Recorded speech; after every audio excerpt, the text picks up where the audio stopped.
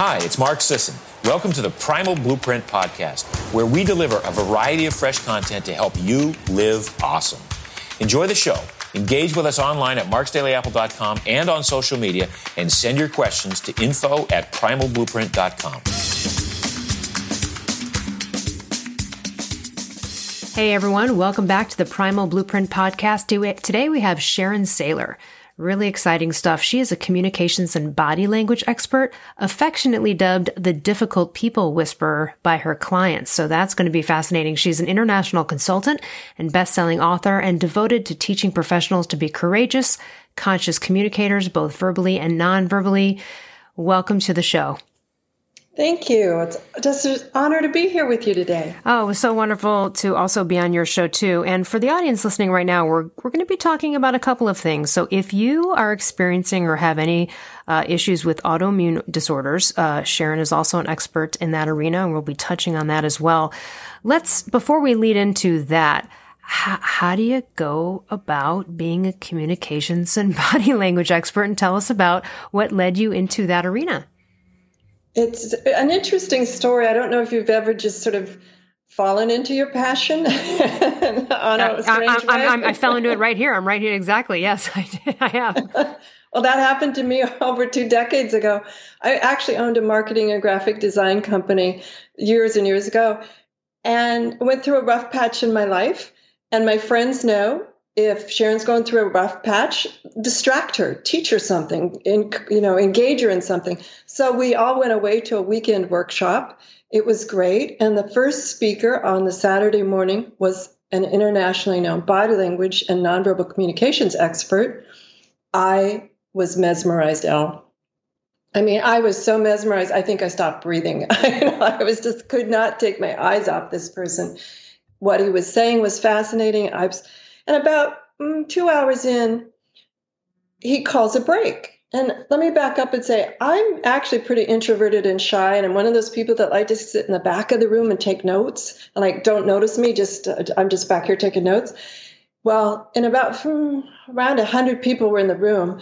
He came all the way to the back of the room, whispered in my ear at the break, "Let's go for a walk." And I don't know about you, but that little tiny 4-year-old came out on my shoulder screaming, "What did I do wrong? Yeah, I'm in trouble, yeah. Oh my goodness, the teacher saw me." And so I get up and go for a walk. And it was like a psychic reading. He was telling me what I did in the world, that I was in the arts, and I couldn't believe it. I came back and told my friends, "You set me up." And they swear they didn't. And to this day, he says that wasn't the case. And so after all these decades, I believe them all. But what was so fascinating to me was then he walked me back to my chair. I sat down and he leaned over and whispered in my ear, "Oh, and if you think with your mouth closed, you'd look as intelligent as you are." And I'm thinking, oh my gosh, what was I doing that he was catching me on? And imagine your chin going really slack and your mouth hanging open when you're mesmerized. I don't know if you've ever had that moment where you've been so fascinated, you just don't know what your face is doing. Right. And my mouth was hanging open, big enough to catch, a whole herd of flies. It was just crazy. I didn't realize I was doing it until he had me do it in the mirror one time. He goes, "There, that's what you were doing." And anyway, long story short, after he finished up in the morning, I just watched, how he interacted with people and things. Finally, I went up and I thought, what the hell? What the heck? Trying to take a gamble for it, right? And I offered my graphic design services to him. I'd realized that his website wasn't quite as up to date as it could be and things like that. So I offered my services, and that started the door to open that created an amazing mentorship. I went on to follow him. I co-wrote a couple of books with him, edited a good share of his books. And what was so fascinating to me was this generous person is sharing everything he knows. I mean, just became this wonderful mentorship. And what's perfect about certain mentorships is they get to a point where it's really not a mentorship anymore. It's a friendship, because you each have your own styles and your own ways. Yep. And I got to that point where he gently pushed me out of the nest. He realized that it was time for me to grow. And I had been having so much fun learning everything I could and editing and doing all this. I hadn't noticed that I really enjoyed the corporate world, and his stronghold is in another clientele. And I really enjoyed working with professional women. And in his wisdom, he gently pushed me out of the nest. And we still friends to this day. Don't think that that ended our friendship in any way. It's still a very strong friendship. But I think it's a wise mentor who's able to say, fly and go for it. And that's how I ended up where I am today. And I look back and I go, all these things had to line up just perfectly to make that happen. So where does the difficult people whisperer come in? And I guess right off the bat, I would say, standing on the outside here, hearing your story of sort of kind of shying away in the back of the class, like I don't want to be noticed, to me would go, oh, well, that's interesting because that seems sort of like a lower self-esteem platitude. And so then it would seem like someone like that wouldn't want to deal with difficult people and would try to avoid them at all costs. So tell us, how did you realize that you were good at dealing with or communicating with difficult people, or what does difficult, people whisperer sort of mean to you, or what people, have projected onto you? Well, that's a great question, Elle. And let me back up. That was the old me. But everything I learned in the decades now have really changed. Once you start to become absolutely, as my friends say, irrationally passionate about something, all of that shyness goes away. All of that don't notice me goes away, because you become so passionate about body language and nonverbal communication. And with this tiny, tiny little tweaks, people can radically change their lives. Quick story? Please. Okay. I had this woman come up. I was speaking at a large women's professional convention down in Florida. She came up to me after the speech and she said, why do everybody think I'm always judgmental? Well, gosh, I don't know. I just met you 5 seconds ago. But what was fascinating to me is we sat down and we chatted for a while, and I could see that she really was high systems and high process, meaning she loved to have how-to list, checklists. Everything's had to go into a system.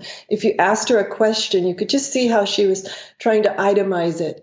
And the opposite of that kind of person is someone who's high challenge and high risk, and you often find those kinds of people work together because one needs the other to balance them out. A high-risk, high-challenge person is the kind that jumps in the pool and asks the systems person if there's water in the pool. That's the kind of balance that happens. But she was so highly committed to systems and process that whenever you asked her a question, she made what I call a scrunchy face. So just kind of scrunch up your face, like your eyebrows go in and your jaw gets tight and all scrunchy.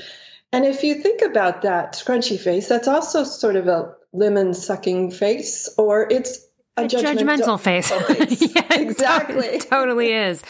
And this was just her reaction to like her processing in her head, like, right? She didn't have the intention of the outcome. Not at all. Right. She is the most wonderful, awesome, giving, loving person. And that was her downfall in a way, because she wanted to please so much that she went inside, and she went inside so tightly that scrunchy face sort of came in with her. Yet all the rest of us on the outside looking in are like, oh my gosh, what is that face? Is she judging me? Is she judging my request? And so I took a quick picture with a cell phone, gave it to her, and said, here's a little tip, is always coach in third person. If you saw this face, what would you think? Now, I easily could have said, here's your face. That's a judgmental face.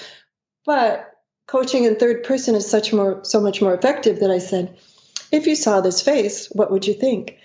And she said, oh my gosh, that's a judgmental face. And I said, no, really, it's your thinking face. It's the face that you're highly committed to getting the right answer for me. So it's coming from the right place. We just have to learn to make a different face coming from that same place, which isn't as easy as it sounds, because that's a habit. That's a habit. Yeah. Deep habit. So what can we do instead? Gave her a notepad, not a tablet, not electronics. There's a big disconnect with people using too much electronics. It's not great for nonverbal communication. Sorry to say, it's still not great, even after all these years. Gave her a yellow notepad and a pencil pen. Said, next time you see your boss or someone else that you know has a problem with his face, just take notes. Taking notes is an outside thing. You have to stay outside yourself to listen close enough to take notes. You're not going internally and solving the problem yet. And so she stayed outside herself and never made the scrunchy face. Meaning when she was in a meeting and those kind of things where scrunchy face would come up, the way to get out of that was her attention to the paper and the pad and take notes when someone else was talking.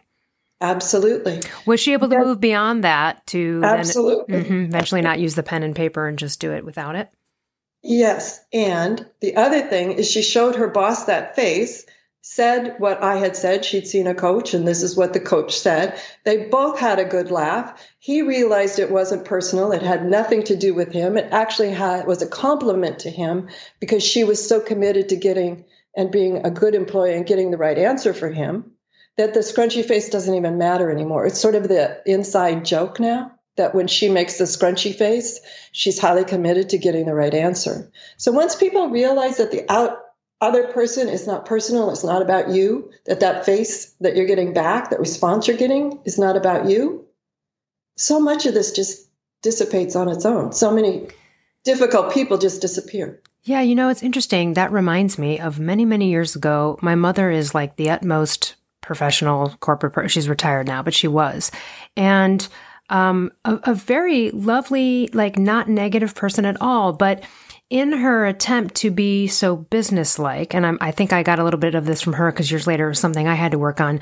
She had a big interview many, many years ago, and she was very close, but she didn't get it. Anyway, she later heard that the feedback was that she didn't smile enough. And again, whatever their impression was of that, just based on her not being attentive to the fact that she needed to smile more in an interview, because she was just so business. And then this happened to me years later, and someone was like, hey, you might want to just smile every now, because I can be just so like matter of fact, direct, let's get down to business. Let's just talk in this way and get it. And I'm, of course, a lighthearted, jovial person on the outside, but when I'm in business mode, sometimes I can sidestep that. And I found that it's been really important. And I had to try to do it sort of out and about in the world, like just smiling at the cashier at the checkout. I say, just kind of training myself to sort of smile more and be, and I notice sometimes I'll see an interview of myself where I'm just like all straight business, and then other parts where I'm more the full me.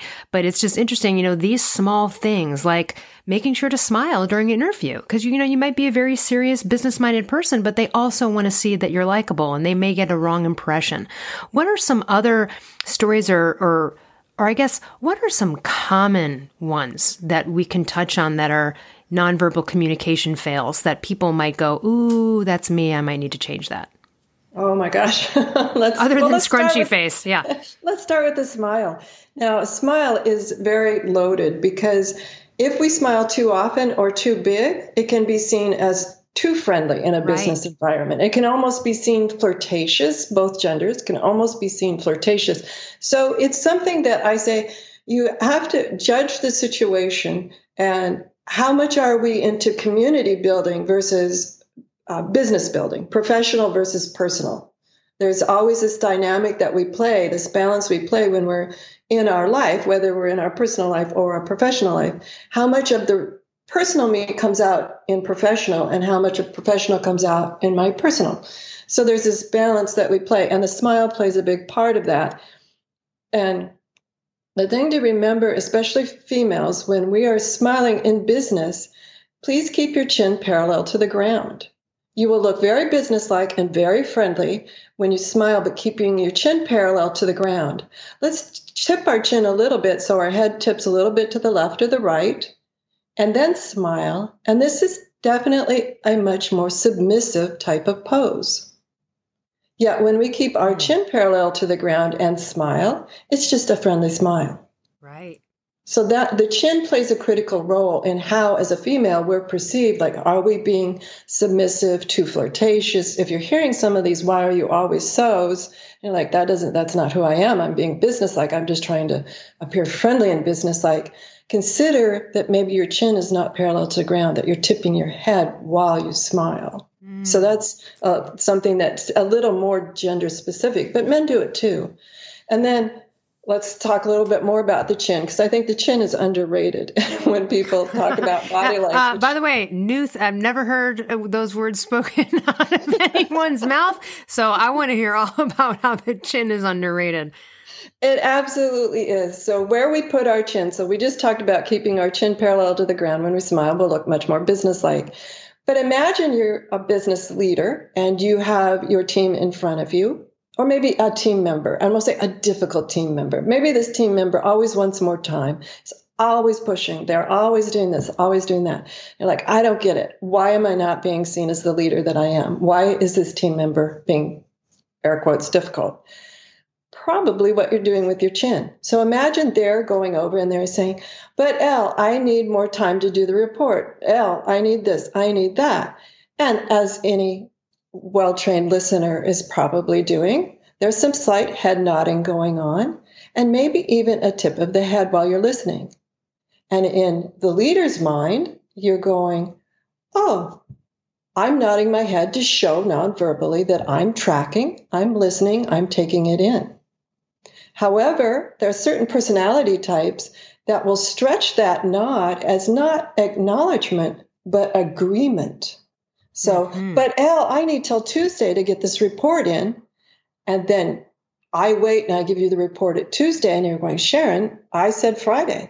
I said, no, we had that conversation and you agreed with me. And you're like, I did? Well, you had your chin tipped with a slight to the left or right. And the nodding, you saw as acknowledgement, I saw as agreement. That's an interesting nuance. That's a very interesting nuance that I bet is extremely valuable in a negotiation scenario, because I would be inclined to say that, like you said, keeping that chin level and still is way more powerful of a stance than, again, any kind of nodding or movement. Absolutely. And then can we stay with the chin, since I find it a powerful overlooked body part? The thing is, now what about the chin? We talked a little bit about me in the back row, keeping my chin down as I'm taking notes. Looks very introverted. Actually, I'm just taking notes, but the chin is down. Or texting, a lot of us, sidebar here. A lot of people are getting a foreshortened neck, and it's very hard for them to keep their chin parallel to the ground because they're working non-ergonomically and foreshortening their neck. Thank you for bringing that up. Everybody notice this. When you're sitting around your house, you look at your head is down, everyone's neck is beveled over. I mean, listen, if you want to be hunched over when you're 70, that's how you keep going. So a lot of my clients, when I say now, I'll meet them and we're doing some coaching and whatever, helping them prepare for a big speech, whatever it is. And I'll say, okay, I'll say now chin parallel to the ground. And they'll go, it is. And you're looking at it from the outside in. May I touch you and move your chin? And they'll go, oh, that hurts. And that's because they have text neck. So stretch your neck, guys. But that's a sidebar. But the interesting thing is, so maybe I have text neck and people are from the outside going, she's shy, he's introverted, he's afraid, he's not aggressive, he's not assertive. And it's just because I can't keep my chin parallel to the ground. And here's the opposite of that when our chin is too high. And oftentimes I find this has to do with someone's height, that if there is a difference in height, that say I'm on the shorter side and the person I'm talking to is on the taller side, I lift my chin to talk to them, to make eye contact, right? I mean, it seems logical.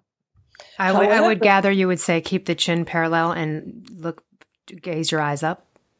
Gaze your eyes up or request that they sit, because most people, the height difference becomes minimal in a chair. Mm-hmm. Sit with me. I'd love to know more, or let's have a seat, or whatever it is. Because what happens if I'm going to do it right now, I hope we can hear it on audio. If I lift my chin, you'll see the quality of my voice changes, and I can't get as much air here.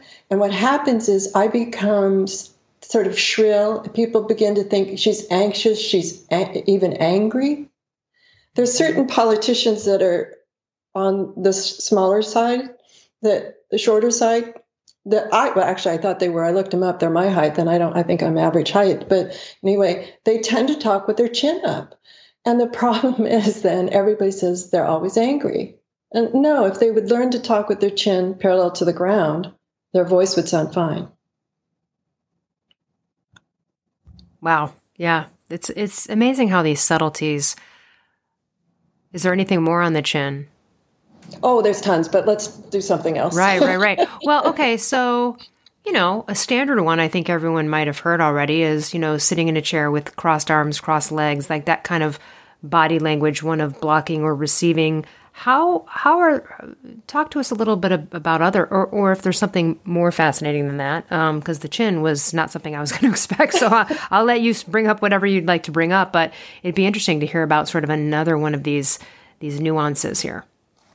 Well, what's fascinating to me is there's a famous YouTube out there about power positions, Amy Cuddy. She talks about power positions, and that's taking the Wonder Woman Superman pose. And she has fabulous research, awesome understanding of the power pose and how it can help you energetically. In my mind, it's more energetically about look more authoritative. Problem is, if you do a power pose, so imagine Superman, Wonder Woman, hands on hips, feet apart, you're not going to stand up before the board of directors and do that pose. It's just not going to happen. Yeah, that's going to look awkward. Yeah. So what do you do instead? Well, first off, that pose will make you feel more confident. So you can do it in private. You can do it before you step out on stage, whatever. If there's a little place in the back of the room, you can do it in private. But there are workarounds. I love workarounds.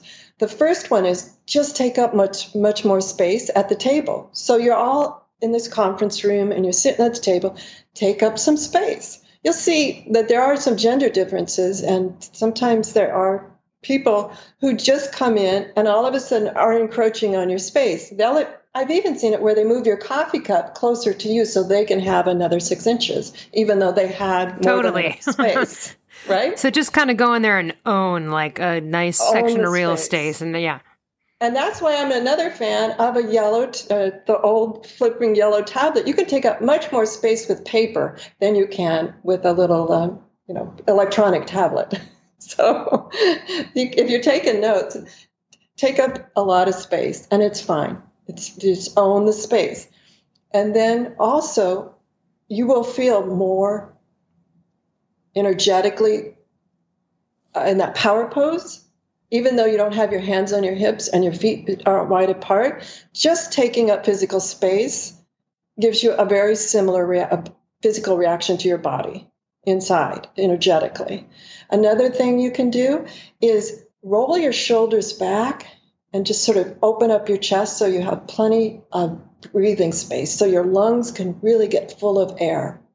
Another way you feel in charge is if you're breathing fully and completely. And one thing that power pose does, we know if we put our hands on our hips, it expands our chest.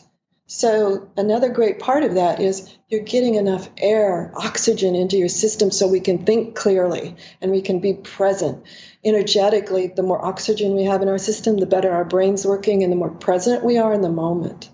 If we're breathing high and rapid, and that puts us automatically into fight or flight. And the best way, if you're a little nervous, oh my gosh, got to talk to the board of directors, I'm a little nervous, butterflies flying out of formation. Breathe, slow down, take some nice deep breaths, and you'll find that all of that disappears in about 2 or 3 breaths. It just takes seconds to clear all that butterflies, get them flying in formation, clear all that clutter out very quickly. Wow. And you don't have to stand in that power pose, which I don't recommend. And look ridiculous. But those are some things you can do. So when you stand up and you start talking, keep the deep breathing going because your voice will sound clearer and more in command when you have plenty of breath behind it. You come from an acting background, Elle. You know how important it is to have full lung capacity going on when we're speaking. Mm-hmm. Critically important to the quality of the voice. We can speak fast or slow. It's just a matter of the quality of the air, enough air behind the voice to sound in charge. And then another little thing that's will make you look more powerful in that board of directors or any sort of meeting that you want to show. I use the word power very carefully. I don't mean this is not like running over someone. You just want to be seen as confident and in control of yourself. This isn't about dominating someone. I hope I'm making that distinction clear. Absolutely. Use the word power. Absolutely. If you use a flat voice, it's called the command voice. They also have the connection voice. That's the opposite. Everything's got duality to it. The command voice is very flat. And so think of Bond, James Bond. It's very flat. But you also sound very much in command when we use a flat voice. So think of a captain on a plane. And you would hear something, thank you for boarding. We appreciate you being here. We'll be flying at 33,000 feet. Now, if I said it with a non-flat voice or modulating voice, it's, thank you for coming. Happy to have you here. We'll be flying at 33,000 feet. Which pilot would you rather have? Absolutely. The first one, of course. Yes. There's an air of authority and trust in their confidence in the thing just because of the way that they're speaking. Absolutely. But the other voice is not, quote unquote, a bad voice. You want that community voice. Thank you for coming. It's so delightful to have you here. Yes, your seat is 23F. Oh, and we'll be serving pretzels too. So you want both voices. That's called the connection voice. It's just knowing which voice do you want when. And you can use them both in the same speech. So you're delivering bad news, you're delivering difficult news, bad news, you're delivering something that you want really to be taken to heart. You use the command voice. But they can't see you as the professional 100% of the time. Otherwise, you just become lopsided. Oh my gosh, they're just always stuck in that leadership role. Are they human? So you use the connection voice to tell a little metaphor, tell a little story, tell a win that the company just had, a bravo that the company just had in that modulated, sing-songy type of voice, the connection voice. And all of a sudden, not only are you this powerful leader in command, oh my gosh, they're human too. So you can relate because you see the duality. Yeah, absolutely. This just is fascinating work. Before we move on to talk about your autoimmune experience, what was your most difficult client or company, if it was a client, that, a scenario with the nonverbal communication coaching that you had? Or not that it was difficult for you, but that maybe, they were set and it was a tough one for them, but they did a 180. Oh, good question, Al. Thank you. I had to think about that. I enjoy a challenge, so I don't always. Sometimes people go, wow, that must have been hard. I'm like, no, it was fun. I enjoy a challenge. I think the biggest challenge for me was a company culture change, that certain words at this company seem to be ingrained in the culture. You know how certain age groups use different words? The boomers use a lot. Other age groups use the word like. There's a whole group of people that use the word basically. And so there are these little language softeners or, parts of language we don't need. And this company was training their people to do two things. And that was use a tablet everywhere, which is really an icebreaker. It's this electronics. You can't maintain eye contact. To me, paper and pencil is still the way to maintain relationship. Anyway, they train their people to everything from sales calls to team meetings have this tablet in front of them. And then the other one that just drove me nuts, that we became a joke after the training. Throughout the training, we would stop and bring it up, was the word basically.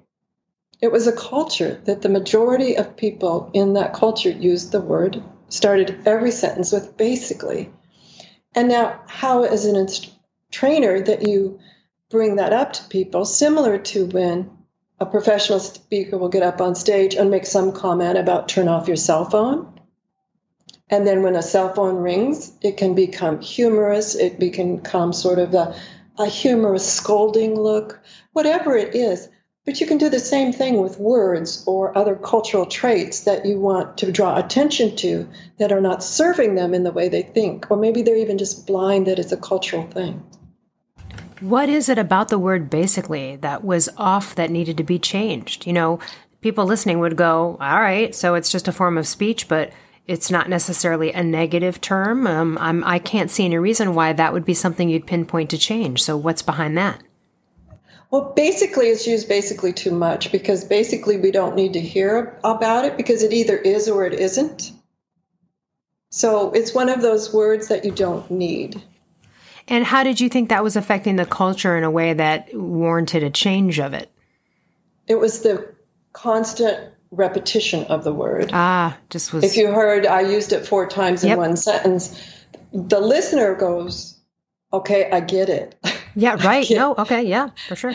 It's anyone who uses a word too often, ahs, you knows, basically, like, those are all filler words.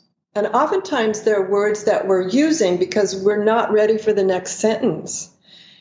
Where you look as a most powerful speaker is instead of using those filler words, you pause, you take a deep breath, and you start again. It's amazing how much more powerful you have, and people will wait for you to finish through that pause. Pausing is where you look most intelligent to other people because they have a chance to catch up with what you're saying. Yeah, that's really fascinating.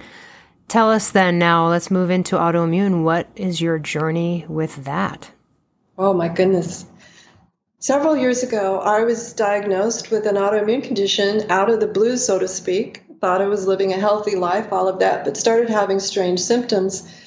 And it was another one of those events similar to when I took a left-hand turn a couple of decades ago and threw myself into understanding nonverbal communication and body language.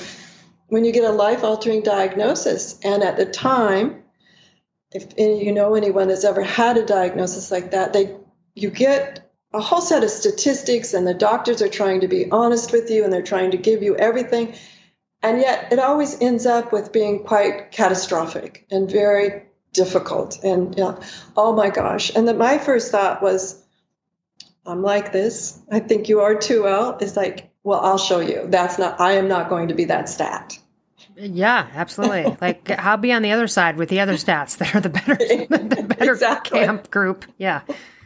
And what happened when I got that diagnosis and that prognosis of it pretty catastrophic, you walk out of there in shock. What was your diagnosis?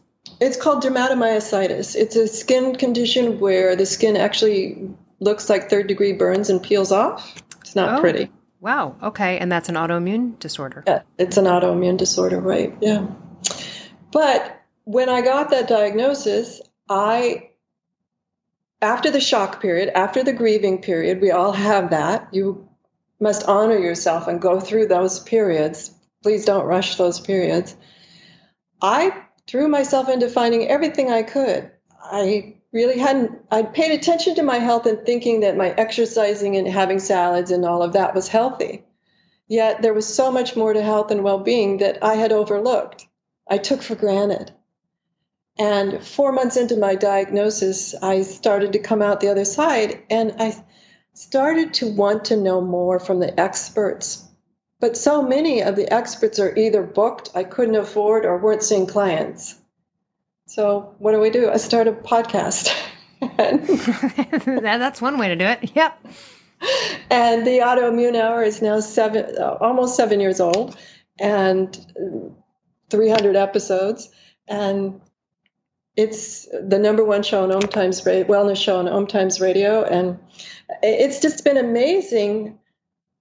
Here's another journey that opens up that when you're aligned and your passion and purpose, and you're like, okay, and you accept the gifts that come your way instead of saying, oh, no, I could never have learned body language, or, oh, no, I'm just going to be sick over here. It's like, okay, what is this about, and how can I make this have meaning? How can I have this meaning? And for me, I was blessed with being able to talk to some amazing experts and say, oh, now, even with all my communication training, it took a lot of communication to get some of those experts on the show. Yeah. And I'm thinking to myself, also, my frustrations with the doctors, I'd come away just going, oh my gosh, if I'm that frustrated thinking I'm not being listened to, that the doctor did not hear the real meaning of all my symptoms or the real thing going on with me, how could someone without my training, they would be so frustrated. I mean, I'm frustrated. I can't imagine what someone else would be. So that's when I started the show, and I'm going to share what I'm learning. I want these experts not just to keep it to myself, but anybody who's going through it, or their caregiver, or their loved one has it, I'm going to share what I'm learning about autoimmune. And the amazing thing I learned about autoimmune is it's just not physical. There's so much research that shows past traumas affect the body. They can have past energies, past accidents, all sorts of things can play into how the body slowly adapts and sometimes breaks down over time. And if you had asked me at the diagnosis, I would have thought it was purely physical. I'm going to get rid of the muscle weakness and these skin rashes. But in my journey here, I'm learning that, oh my gosh, health and well-being are so much more about not just the physical, the spiritual, the emotional, the energetics, resolving past traumas within you, coming to terms with those difficult people in your life. So to me, it's all one big circle. I know it sounds very different, but to me, it's really taking the skills that I learned and just adapting them into a different environment. Interesting. So how long was your suffering with this before it started to resolve? And were there specific things you did other than the mind-body stuff that helped you? Well, I'm one of those that's willing to try just about anything that sounds somewhat reasonable. There is a lot of quackery out there. So my big thing is, use your reason, use your research, because we're all different and we all have autoimmune. There's over 150 diagnosed right now, labels right now. But so many of the symptoms are similar. Brain fog, muscle weakness, sometimes skin rashes, joint pain. A lot of the symptoms are similar. So a lot of times people don't even have an accurate diagnosis. So I say, trust yourself, trust your body, and do a lot of the simple things. The one thing I learned is it's not as difficult as people make it. Diet is critically important, so learn the right diet for you. Just because somebody else is gluten-free, you may or may not have to be. Just because somebody else is dairy-free or egg-free, you may or may not have to be. So sometimes I see people say, oh, I don't eat nightshades, do gluten, dairy, blah, blah, and they're going through this list. I go, what do you eat? And they come up with 10 things. I'm like, have you been tested? Oh, no, I just heard it. No, autoimmune is so unique to each of us. Even if we have the same label, it manifests completely different. So my journey was really a journey of inner exploration and listening carefully, when I eat X, within 20 minutes, I've got a runny nose, or within 20 minutes, I've got a headache, or within 2 days, my joints hurt, whatever it is. Symptoms are our greatest teachers. They are. And sometimes they're the hardest to hear, because was it the cookie I ate 2 days ago, or was it the eggplant I ate yesterday, which is a nightshade? And some people have problems with nightshades, which is tomatoes, potatoes, eggplant, things like that. So sometimes it's a little difficult to decipher, and you almost become your own detective in doing the research and the work. But and that's really what it comes down to. Yeah. That's what it comes down to, and I just want to highlight that. And that's what the show's about. It's what my life's about, clearly yours. We cannot just dump our health and our future into an MD's hands. You have to participate. You have to learn.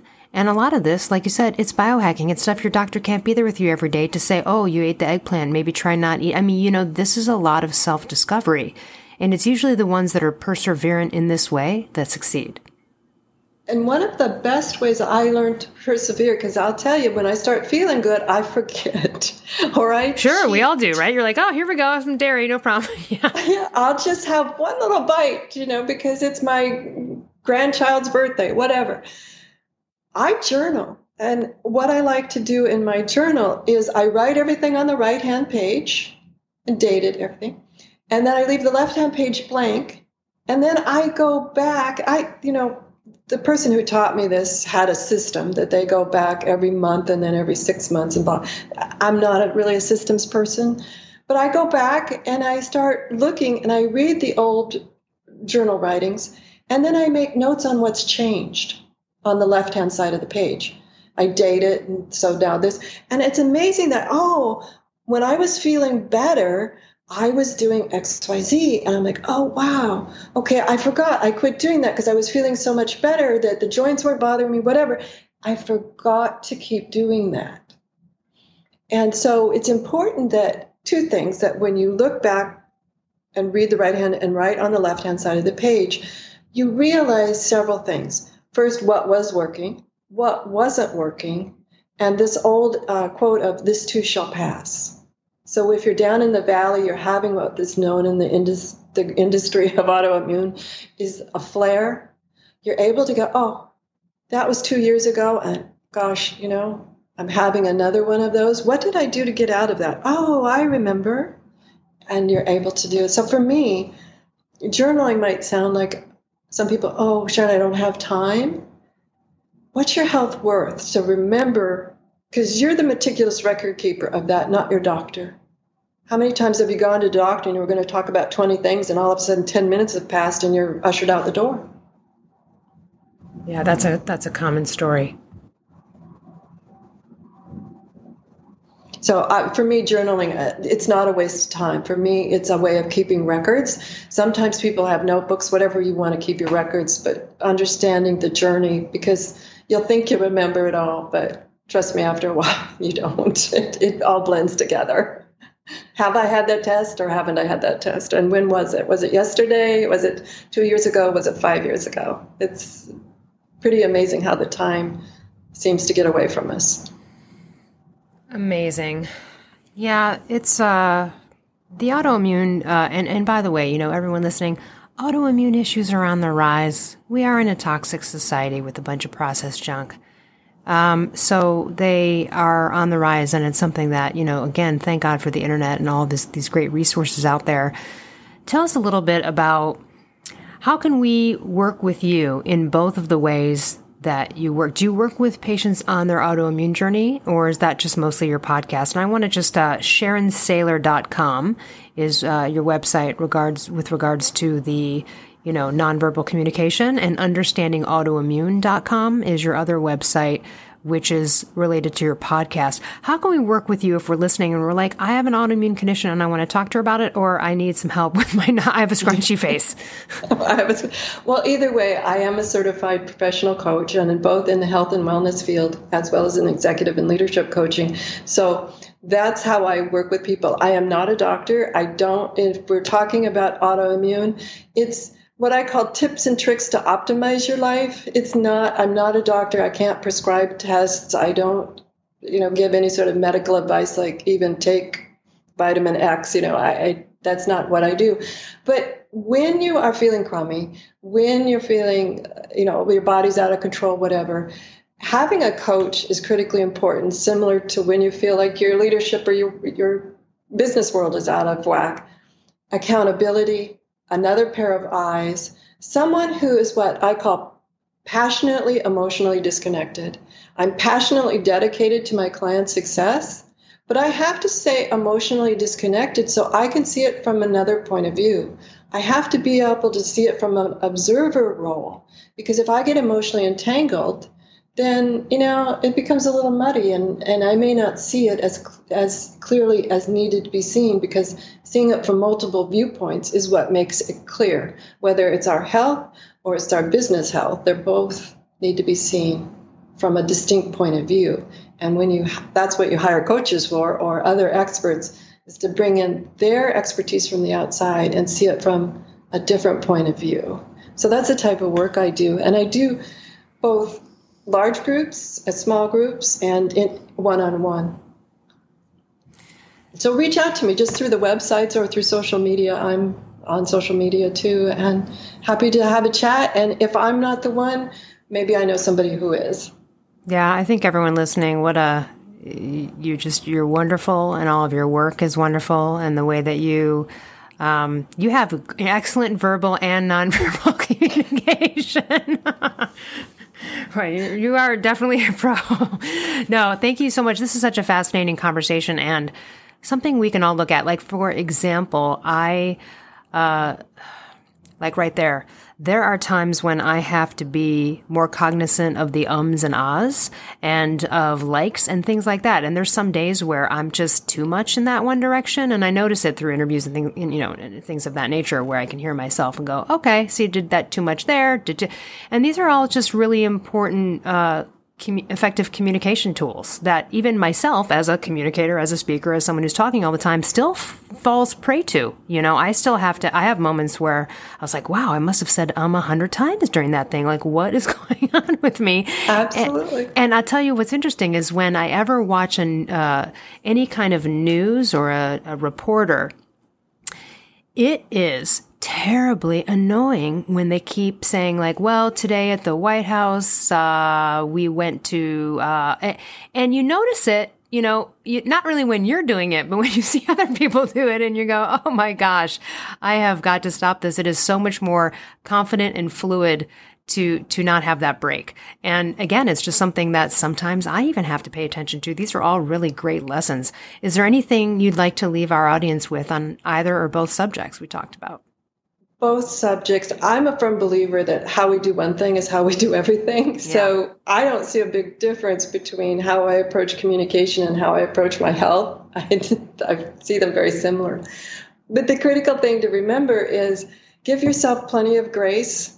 Give yourself plenty of love. I still catch myself. You listen back to this podcast, you're going to hear me say, you're going to hear me say, you're going to hear me say other words repeatedly, even though I'm training. But it's a training thing. You continue to train yourself. It's not ever perfect, and that's okay. Just continue to optimize as you go. A lot of people, the doctor would look at me and say, Sharon, you're not in remission. Or Sharon, you're in remission, you're not cured. See, I messed up there. You're in remission, you're not cured. I don't care. The word isn't important to me. I feel good. Mm-hmm. And that's about optimizing. Whether the word is cured or remission doesn't really matter. If you optimize your communications, you optimize your health. One little thing a day is not 365 by the end of a year. It's exponential.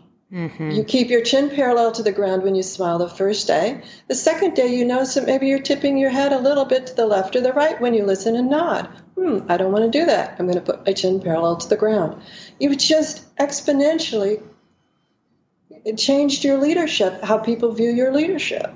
So one little optimization every day, pretty soon you're rocking it. Yeah, that's amazing. And, very applicable to everyone doing videos and IGTVs and all of these things with their businesses, entrepreneurs getting out there online. Same rules go, right? Absolutely. Yeah. More critical, though, because you've probably seen what video does, especially Zoom or those types of video chat types of formats. You have to use gestures entirely differently. A lot of times our gestures come from our elbows, which is waist high, approximately. Yet on a video chat, they're only seeing, how much am I guessing? Right below your neck, right below your chin, maybe, something like that. So people then begin to gesture right near their face, or they gesture out and all of a sudden their hand becomes huge. So with an entirely different format of body language around the virtual world, even though we still have to do gestures and those sorts of movements to get people to engage with us. Now, the area that I'm fascinated right now, Elle, is mask wearing, right, and things like smiling, because the eyes perk up when we smile, although you can't see it behind a mask. But you have to smile to get the smiling eyes. The smiling eyes don't come without a smile. And a lot of people are like, why should I smile? I'm behind a mask. Well, if you want your eyes to get that little smiley twinkle, you have to be smiling. So this whole area of wearing a mask and other covers, it's going to be interesting as we navigate what other facial expressions do we use to express emotion. You know, I just remembered something I wouldn't mind touching on here at the end, if you don't mind, which is about the eyes. So one of the things years ago I noticed, or anyone, if you're watching any film, TV, it doesn't matter. It could be a TV show, sitcom, it could be a dramatic series. It doesn't really matter what it is. You'll notice that the actors are not blinking a lot. Mm-hmm. They're not. That is intentional. And I've noticed, in the nonverbal communication, you're talking with someone and they don't have eye contact or they're blinking a lot. That again denotes a certain type of impression that you don't want to give off. And so that's something to look out for too as well. I've noticed that I, over time, have had to become better at direct eye contact. I find that when again, that's a little bit of a powerful position too, being able to look at someone, not look away, not blink a ton. These are also things that are really important if you're trying to get a point across or negotiate something. So yeah, I don't know what thoughts you have on blinking and that kind of thing is just something I've noticed over time. It's more powerful to not.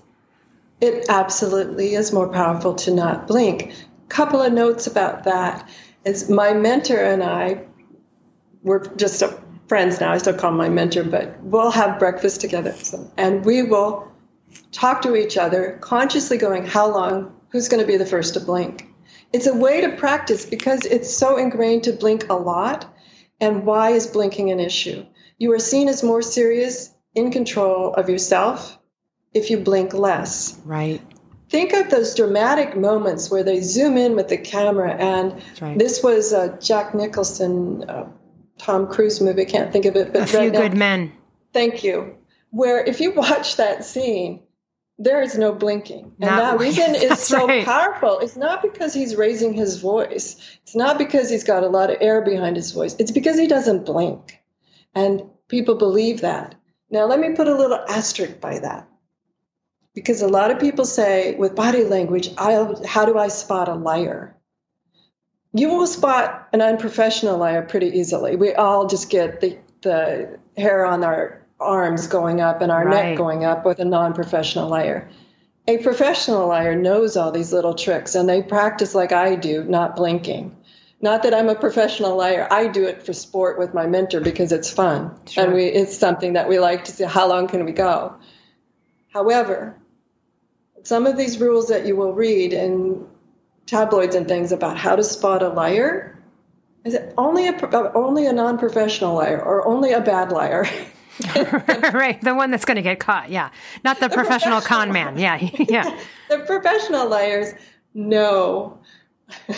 That the more I limit my blinking, the more believable I am. So that's my little asterisk by the idea of blinking, but very powerful. If you want to be seen as powerful, practice not blinking. And you could do that by video. However, circling back to the idea of third person, watch the video and coach yourself in third person. So in your case, Elle, you're watching a video and you're seeing yourself, obviously, but you would go, if I was to coach her, third person, if I was to coach her on screen, I would tell her to do XYZ there. What she just did wasn't so effective, but if she did XYZ, she'd be much more effective. Yeah, and I even noticed this recently. So I have a new podcast, Kick-Ass Life podcast, with Coach Tara Garrison, and it's us side by side on video. And so when she's talking and I'm listening to her and I'm looking directly, there's no movement or head tilts or head tilts or chin fails, but she'll be saying something, I'll be agreeing, and I'll be like nodding slightly. But it's kind of, when you're looking at it, it's a little bit distracting, I noticed, I'm just nodding a little bit in the background, but side by side. So it was just one of those notes to myself after watching it where I was like, that's not a good presentation on camera. It's better for me to just, not internally and not continue to show it, because it would be throughout like a whole 2 minutes. My head was sort of slightly going up and down. And again, just one of those notes where I was like, I did what you said, where I was like, what would I do differently here? If I were coaching this person, I would tell them, stop freaking nodding. It's distracting. And it's just this movement over here that I don't need to see. So yeah, there's that's really interesting stuff. It takes the pain out of it. When you do it in third person, if I was to coach her, right, him, them, it takes the pain out of it. It's not of that, oh, what was I thinking? Or, oh my gosh, those pants really do make me look big. It takes all of that out of it. Right. Or the like, what would you tell your friend if they said the same thing to you? What would you, these things are better put on the outside a little bit, because then it can pan that camera up for that person. Your work, you must have so much fun doing what you do with the nonverbal community. Yeah, I can only imagine, because it's really fun to talk about. I enjoy it. To me, it's a puzzle. It's something to solve. I love to be intrigued with it. It's always fascinating. Instead of looking at the scrunchy face, what is the scrunchy face trying to achieve? Mm-hmm. It's not changing the scrunchy face. There's always a driver behind it. Okay, what is the purpose of that? And that's where it becomes fascinating. And in all the 2 decades, over 2 decades I've been doing this, I haven't had the same solution. Everybody has a different driver. Right. Similar, but nobody's ever been the same driver. And I love that. It's like a big puzzle to solve. So fascinating. What a great discussion. Thank you so much for coming on. And of course, we will put all of the links to social media and your websites in our show notes so people can connect with you. Once again, thank you so much, and for all the work that you do. Well, thank you, Elle. I love your show. Thank you for being here and bringing us such powerful information from all of your amazing guests. Thanks so much. Back at you, and everyone else. We will see you next week. Hey, Primal Blueprint listeners. No dairy in your life? No problem. Primal Kitchen has you covered, because our no dairy vodka sauce is made with avocado oil and organic cashew butter, so you can ditch the dairy and keep the decadent taste you love. Made without gluten, soy, canola oil, or artificial ingredients, this vegan plant-based sauce is paleo certified. Visit us at primalkitchen.com for more real food options, from dairy-free Alfredo sauce to tomato basil marinara and a whole host of other delicious products the entire family will love. Hi folks, Mark Sisson here. If you found your way to the Primal Path and want to help others live primally too, then visit primalhealthcoach.com to learn how you can join our mission to help 100 million people reclaim their health, and how you can turn your passion for wellness into a profitable health coaching career that you love. The world needs health coaches. The world needs you. So visit primalhealthcoach.com today to learn more.